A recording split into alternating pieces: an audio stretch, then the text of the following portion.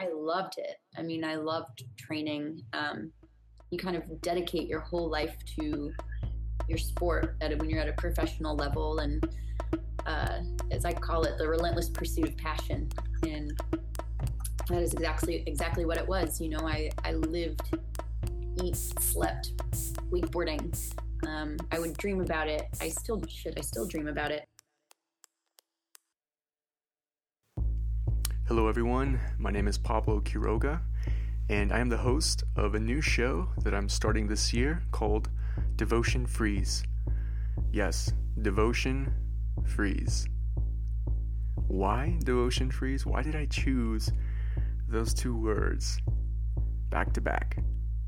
Well, last year was, like I'm sure many of you could relate, had a lot of ups and downs, roller coaster, hills, whatever you want to call it, plateaus, valleys, peaks, and I loved every second of it. I've learned so much about myself, so much about where I am in this world and where the world is in me. I've developed more relationships than ever before in different spaces.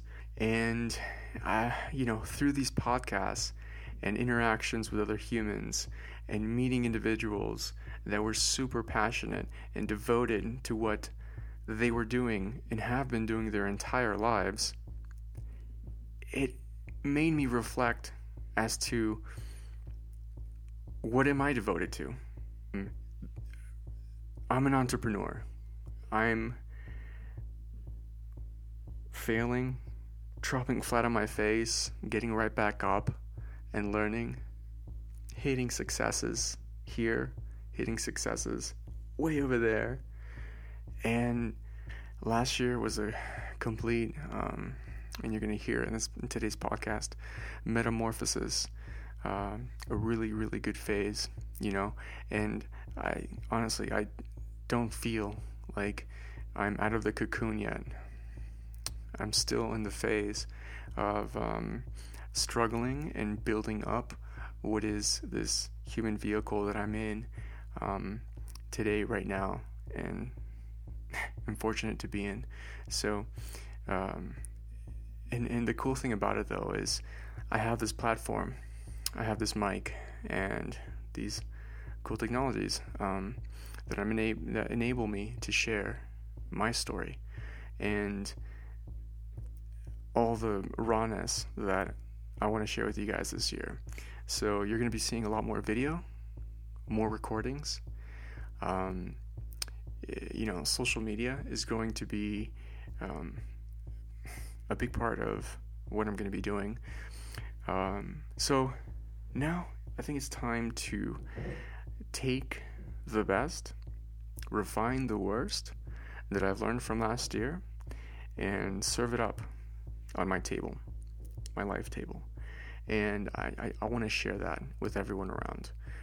There's going to be things that people like, there's going to be things that people don't like, but I hope that at the end of the day, there is some actionable knowledge that you're going to be able to act on when you go back home on your daily life. So if you're an entrepreneur as well, or an athlete, or are seeking to further your health and wellness life, definitely tune in, because I'm going to bring in a lot of other humans that are impacting this world in ways that you and I dream of.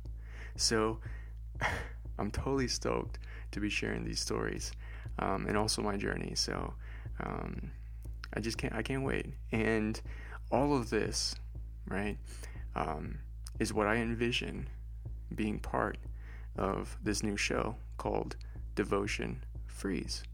Because once you're into this pocket, once you get into this flow, and you can completely devote every single cell of energy that's within you and around you,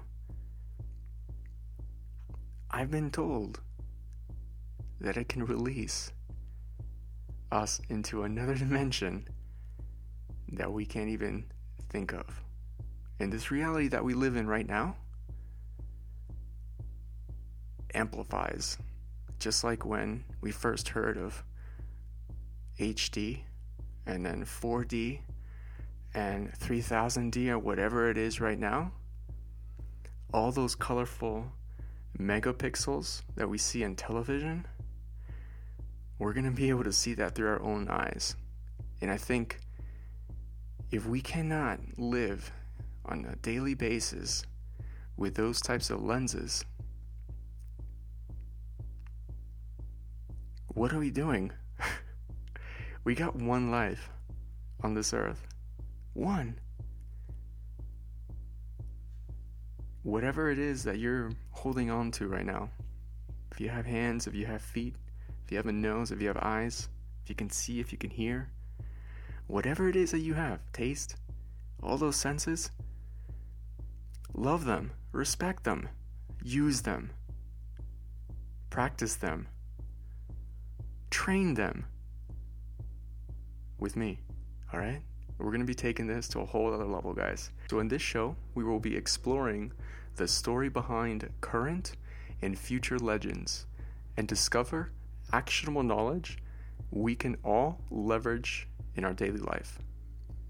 Performance sports, nutrition, meditation, innovation, creativity, heart intelligence, the evolution of technology, and the discovery of flow state are just a few of the topics we will be diving into this year.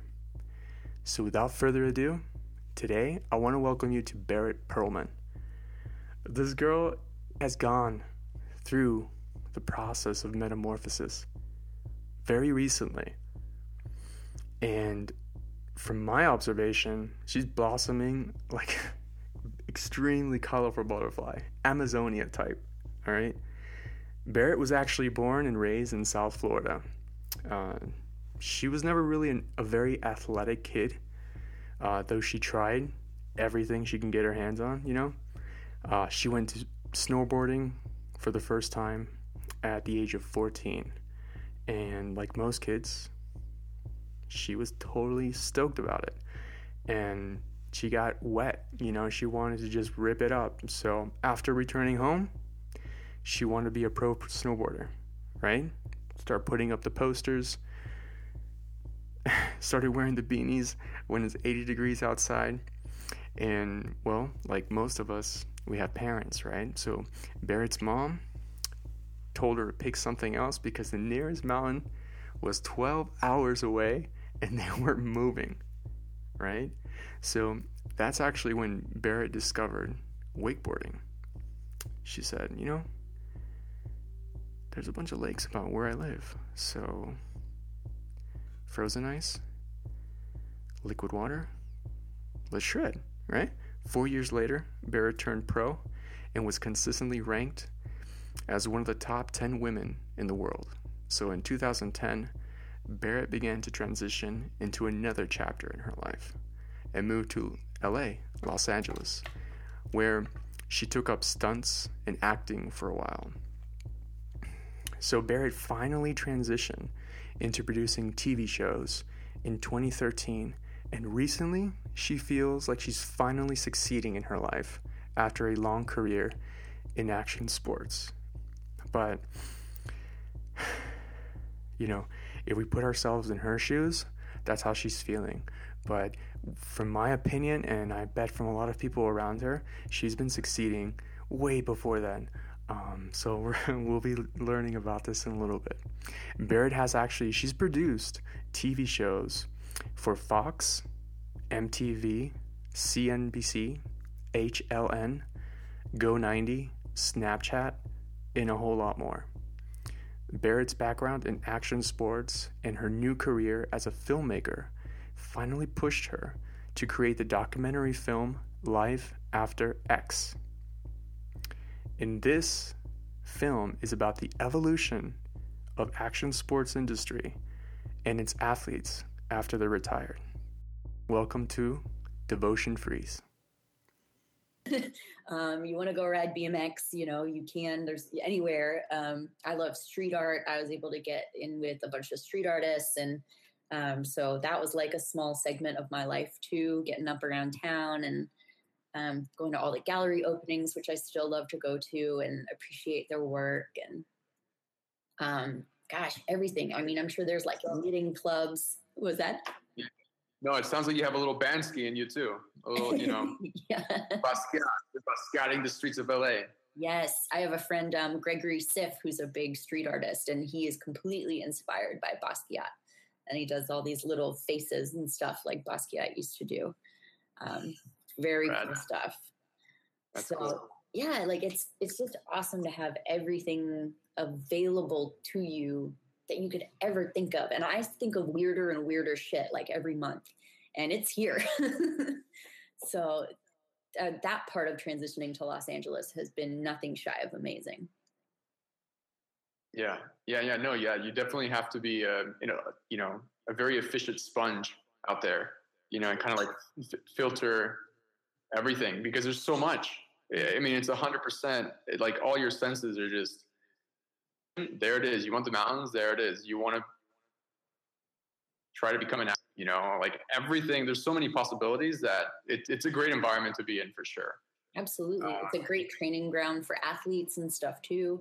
I mean, you can run on the beach. Red Bull has their high performance gym here, which is great for Red Bull athletes only. But there's just, there's just tons of awesome shit here. Anything you want to do, literally you can do. So you were like a pro wakeboarder. You go to LA. For some reason you wanted to get into acting. Like, what was that reason? Like, why did you want to get into that? I used to act when I was a kid. That was my first thing I ever knew. Well, but that's not true. It was the second thing I ever knew I wanted to be as a kid. And I loved it so much that when my sponsorships from wakeboarding got cut in 2008, which was kind of the beginning of the end of my career, I realized I just graduated college and that kind of stuff. And I wasn't happy. And I wasn't happy wakeboarding because it was becoming an uphill battle all the time. I just graduated college. I had all this extra time on my hands, but like I did not want to get a 9-to-5 job. And I remembered how happy acting used to make me. And so I kind of just was like, I'm going to take it up for fun. And again, got good at it. And before I left Orlando, acting and modeling were basically what was paying my bills. And I was like, I had the opportunity to move to Los Angeles, and I was stoked. I mean, there's no other, I was so excited because I'd always wanted to move to Los Angeles. I'd wanted to go to college out here, actually. I'm glad I didn't, because we wouldn't have met. But it was finally like a dream come true to move to Los Angeles. And I was able to pursue acting out here and, had some parts and some stuff. But it might be the only thing that is harder to excel at than a career as a professional athlete. Metamorphosis story is a beautiful one. That whole struggle and wanting more. And like seeing the beautiful lights up in the sky. If we can speak metaphorically, outside of the cocoon, and you just wanted to see what it was like. You wanted to see what the party's like, and you wanted to be part of the party. And now you're starting to throw your own parties. So coming to my party. We're getting there. So you got into producing. How was that like?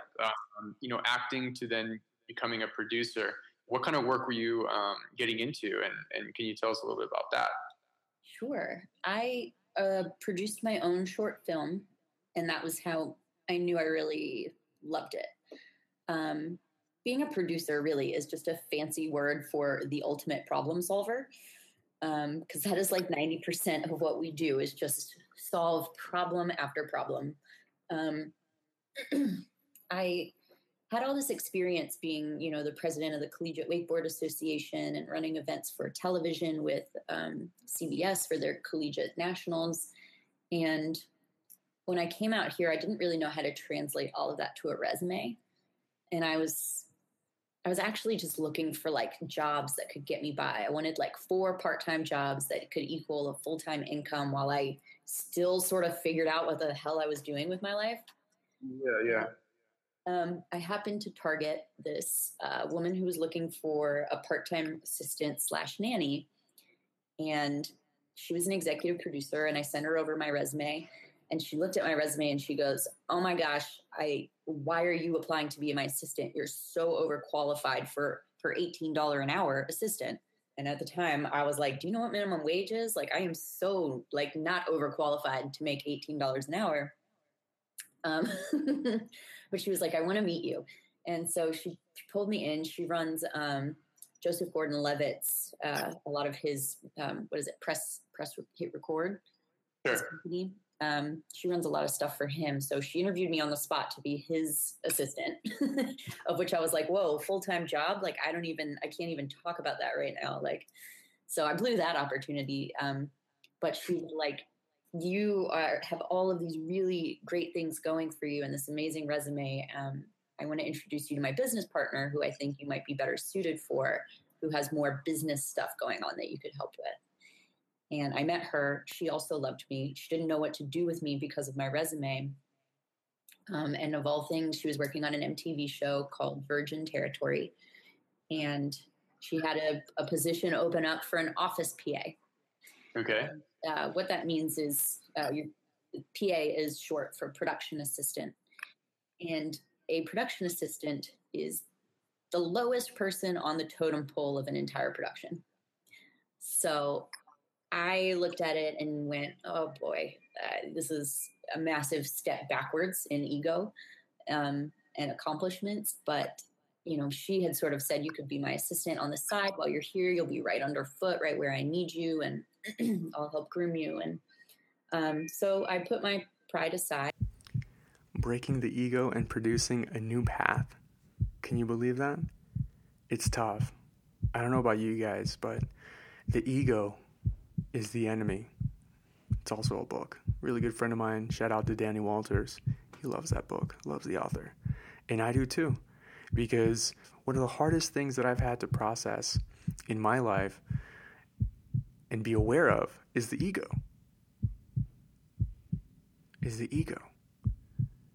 And that's a huge process in itself. And it's a beautiful process to go through, because you totally shed an entire layer of soul skin and start building up again, and it becomes something that you're able to control because you're able to see it. The first thing is being able to see it. If you can see it, then you can do something with it. And this is what Barrett is doing continuously. She knows where she's at. She knows her feet are on the ground. She wants to pick things up and make things happen. Doesn't matter what it takes. Doesn't matter where she is. Doesn't matter where she's sitting. She's making moves and going for it. Creating paths every day. These paths are not straight. If you can imagine being able to see the roots of an enormous tree, those are all the paths that we have to create so that the tree is stealth, is strong, can forever live, can be awed by other people, and impact this world. And again, this is what Barrett's doing. And said, "You know what? I'm having problems getting hired for other jobs because I don't have recognizable credits on my resume. This is an MTV show. This will be a recognizable credit. Granted, I don't want to be a PA for the rest of my life, but I'm going to use this as a stepping stone to the next thing." And I took the job, and at times it was very humbling, but I worked my ass off, and I was good at what I did, and I learned from everyone as much as I could, and I was able to use that as a stepping stone 6 months later to graduate to becoming an associate producer and an assistant editor at the corporate company that had owned that show. And so that for me then was the beginning of my career as a producer, because I just fought for it. And I was willing to take jobs where I was like, well, can I transition out of this into producing? I'll take it.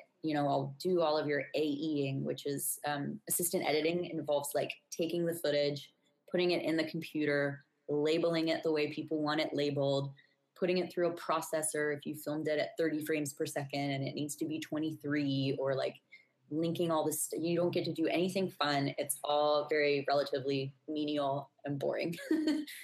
But I was like, all right, I'll do it. I'm in, And I think that's what enabled me to rise quickly in the producing ranks, is that I've always been in and I've always been game, and I've always said no job is beneath me. I'll change the trash if that's what you really need me to do. And I think people admire that kind of a work ethic. And that's definitely what's helped me rise to where I am now, where I'm producing shows for MTV as a producer, not a PA, and Fox and CNBC. And there's a big celebrity whose company has now tapped me to be what's called a showrunner, which is the executive producer who comes on board and oversees the entire production of the show and is very hands-on and in every single element. They're like the day-to-day top dog that kind of oversees it all. So in that regard, I'm very blessed at where producing has taken me, and I'm so grateful that I've found something after wakeboarding that I can be as passionate about, that makes me want to get out of bed in the morning. Yeah. Well, it seems like you've been, carving out some amazing paths for yourself, Thank you. and just completely shredding it, out of passion. How crazy is it that like one person like that, I'm sure along the way there's like a lot of other people that have helped you and molded you, but isn't it crazy how like one person can create a pitchfork type of situation for you, and it's either like, hey, you can continue going down that road, good luck, or if you want to explore and really become like an astronaut of your own life, here's a window you can crawl in through. You might not like what you see right after you walk in through the window, but if you continue going further, you're going to find exactly what you've been looking for your entire life, and you don't even know what it looks like right now, but I promise you it's going to be stellar, at the end. Absolutely. I love that, an astronaut of your own life. But like to understand that in the beginning, you have to be fearless. I'm still the producer on set who, if I feel like I can lend a helping hand in picking up the pace, if that means I'm carrying gear to and from the car, if that means I'm placing stuff, like, I have a very hard time just sitting back and letting other people do things when I know I could help and keep us on time or something like that. It's still, something that helps make me good at my job now. For sure.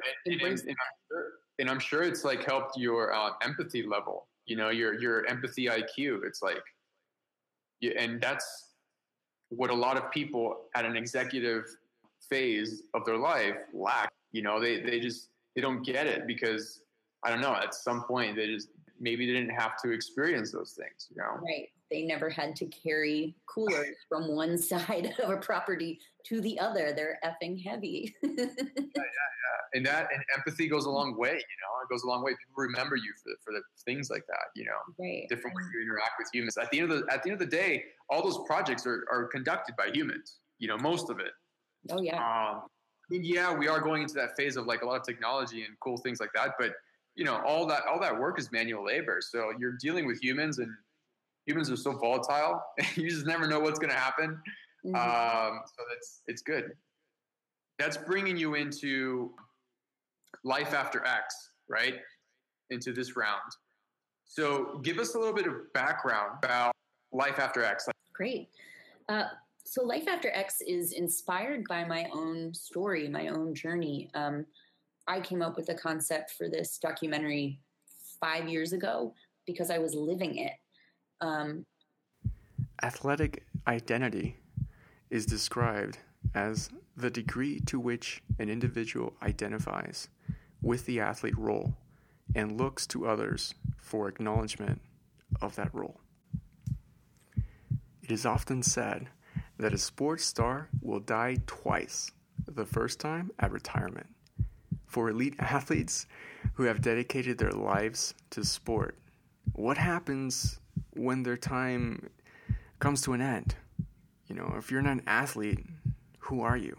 There's certain things that happen to an athlete when they retire, and I'm sure that's very similar across all sports, but specifically in action sports, they don't equip us with the tools of having a union we can turn to, or having, you know, psychiatrists that are on staff that we can talk to about what's going on.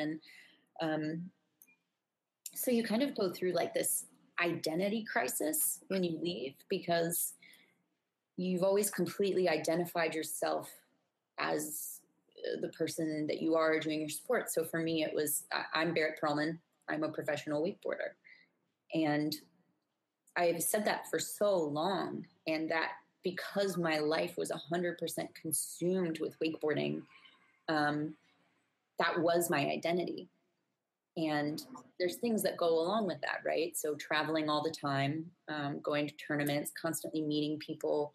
One of the things for me personally that I actually miss the most is coaching people and helping others achieve things that they didn't think they were capable of. So little weird things like that you don't get again right away when you leave your sport.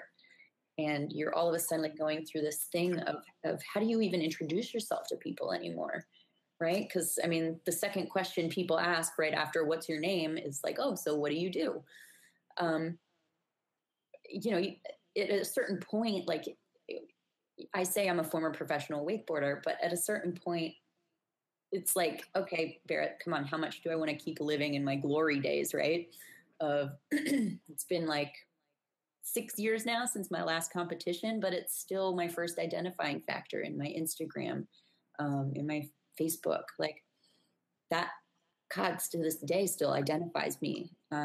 Although I'm finally now at a place of being able to say, I'm Barrett, I'm a producer.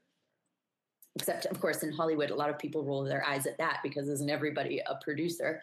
It is kind of our thing. So that I've been sitting on this idea for 5 years, and a professional BMXer named Anthony Napolitan, called me up back in February, and he knew that I had transitioned into this other life. And he started telling me that he was looking to make that transition in the coming years. And what was he going to do with his life? How lucrative was stunts, because he knew I was doing stunts. And sure, that's a great fit for him.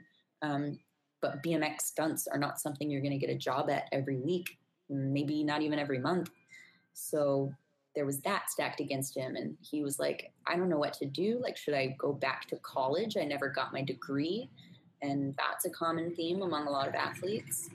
And so I was sort of looking at him and I was like, this is the catalyst I needed to start this documentary.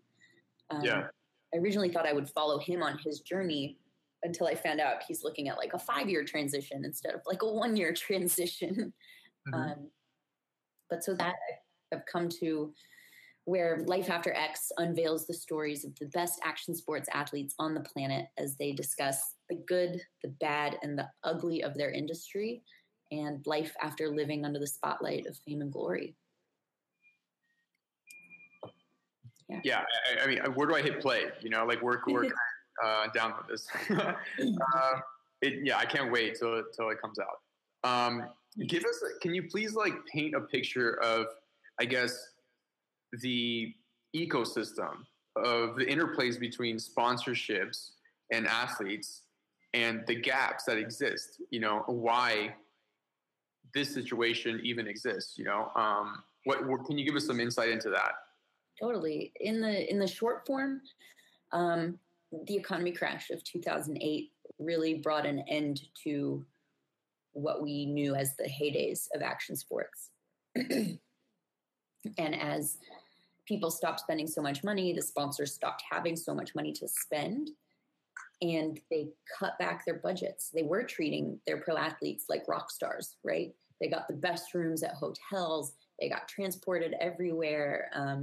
They were making well over 6-figure incomes and didn't have to worry about a thing, really, except for getting injured, perhaps. But then when the economy crashed and they pulled back on their funding, it didn't just affect the athletes. It affected what they were putting into the contests. So contest purse prizes got decreased.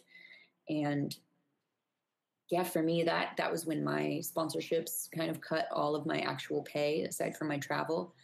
And what they learned from doing that was that they could actually still achieve the same results from their athletes without spending so much money. Yeah. And that, unfortunately, I think led to this decline that we're suffering now, where it's hard to make a living. It's hard to make those dollars. Pro models are going away, which were a huge source of income for people. Going to a contest, maybe they used to pay out top 20. Now they're only paying out top 10. There's Olympic gold medalists who don't have board sponsors. And that's absolutely mind blowing to all of us in the industry. I'm sorry, you won the Olympics and there's not a single board company that will give you some money for that? Wow. So yeah, there's been just a decline across all fronts. So for the definition of my documentary, we're covering surfing, skateboarding, snowboarding, motocross, BMX, and wakeboarding. And it's, some of those industries like skateboarding seems to have stayed kind of in the limelight. So does surfing, but the sponsorship dollars are still down. The number of contests every year are still down. So it's really affecting the industry. And that's how these athletes are ending up in places where they're getting cut out of nowhere from their teams and are having to all of a sudden live on the investments that they might have made if they were smart enough. And even those investments don't last them long because they had still planned on a longer career. There was a pro snowboarder I just got off the phone with right before our interview. And I've been trying to nail her down for 3 months and finally got her on the phone. So I'm sorry that I was late. But she was telling me too how, one day she called her sponsors being like, she'd done a documentary about her life. And 6 months later, all 6 or 7 of her sponsors basically just completely cut her. And she was making, pretty close to $500,000 a year from those sponsors. And all of a sudden it was zero. And that's crazy to me. Crazy. So yeah, that's kind of what's happened across all platforms in action sports. How are you seeing that athletes are leveraging technologies like social media to increase their exposure or, create their own brands and just go directly to the consumer? What are you seeing in that respect? Some of them have created their own brands. Sure. That's a transition I think a lot of athletes wish they could make, and not all of them are able to. Like Chuck Carruthers, for instance, is a motocross rider in my documentary. And he has now gone on to have a company called Canvas MX that makes custom motocross attire. So that's really cool. But he does a ton of other things on the side too. So with regards to social media, I think it's, things evolve, right? So we all have to learn how to evolve with it. But social media has actually been one of the things I would personally pinpoint as a killer of action sports, because the guys who came up that were digital influencers that sort of paved the way for people being paid money because of their followings and stuff, they often have sold themselves short on the amount of money they should be making. And sure, when you're an 18-year-old coming up and you've got 200,000 followers on Instagram, which is, maybe more than the X Games gold medalist that year of your sport, sure, brands want to throw stuff at you, and they don't these digital influencers didn't necessarily know any better to know what to ask for, and instead have taken really shitty deals for like a couple $100 a month and just like tons of product. And what that in turn has done is brought down the bar for pay for the athletes that have always taken it really serious and maybe focused less on their social media. So now, to kind of tie that together, the professional athletes have to be posting to social media. It's actually in all of their contracts now, about how many times they mention the brand, or that they post every day, or that they make all the appropriate tags and whatnot in order to fulfill their contracts. And as, you know, Parks Bonifay, who's one of the legends of wakeboarding, he kind of put it like, you know, nowadays you've got to be your own video team, your own editing team, your own social media manager, and you still have to be a pro athlete, and you have to be a kind person on the side who can push and move product. You have to be everything to everybody. And it's an overwhelming time now for professional athletes, because you have to exist in that space.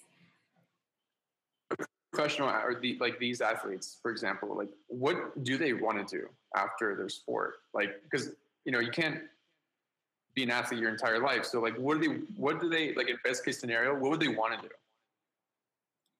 Gosh, I don't even know that most of them could answer that for you.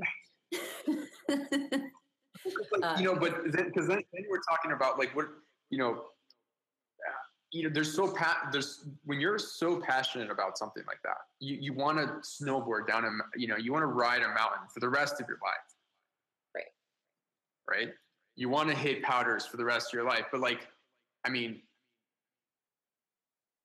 but what's after that? Like, what can you do? Like, what character traits or physical traits can you extract from those experiences and put them towards something that, you know, you can bring some revenue in, you know, to your home and your family and stuff? You know, actually, a lot of athletes, I myself was included in this, wanted to become team managers for brands, because we'd always dealt with team managers. We knew what they did. We lived the sport. We knew what it needed in terms of, so a team manager is the person who represents the brand and oftentimes goes on the road with the athletes to make sure that they're repping the brand in a positive light, or maybe getting them out of trouble sometimes, or, you know, they oversee what the athletes are being paid and how they're going to be marketed, and they work with the marketing managers in that sense. So yeah, a lot of us actually wanted to become team managers. And the thing that we all got slapped in the face with was, we would turn to our sponsor that we thought we best fit and said, hey, I want to become a team manager. Well, those positions open up like every 10 years, because who's ever in them like loves it doesn't want to leave. Like, there's not a lot of changeover in that regard. But B, they looked at all of us and went, cool, well, send me your resume.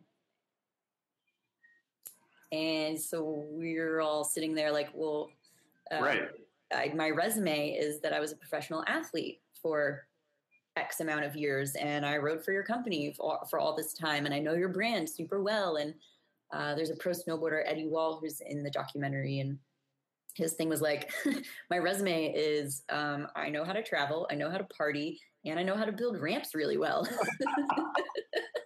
He's like, what more do you need in a team manager?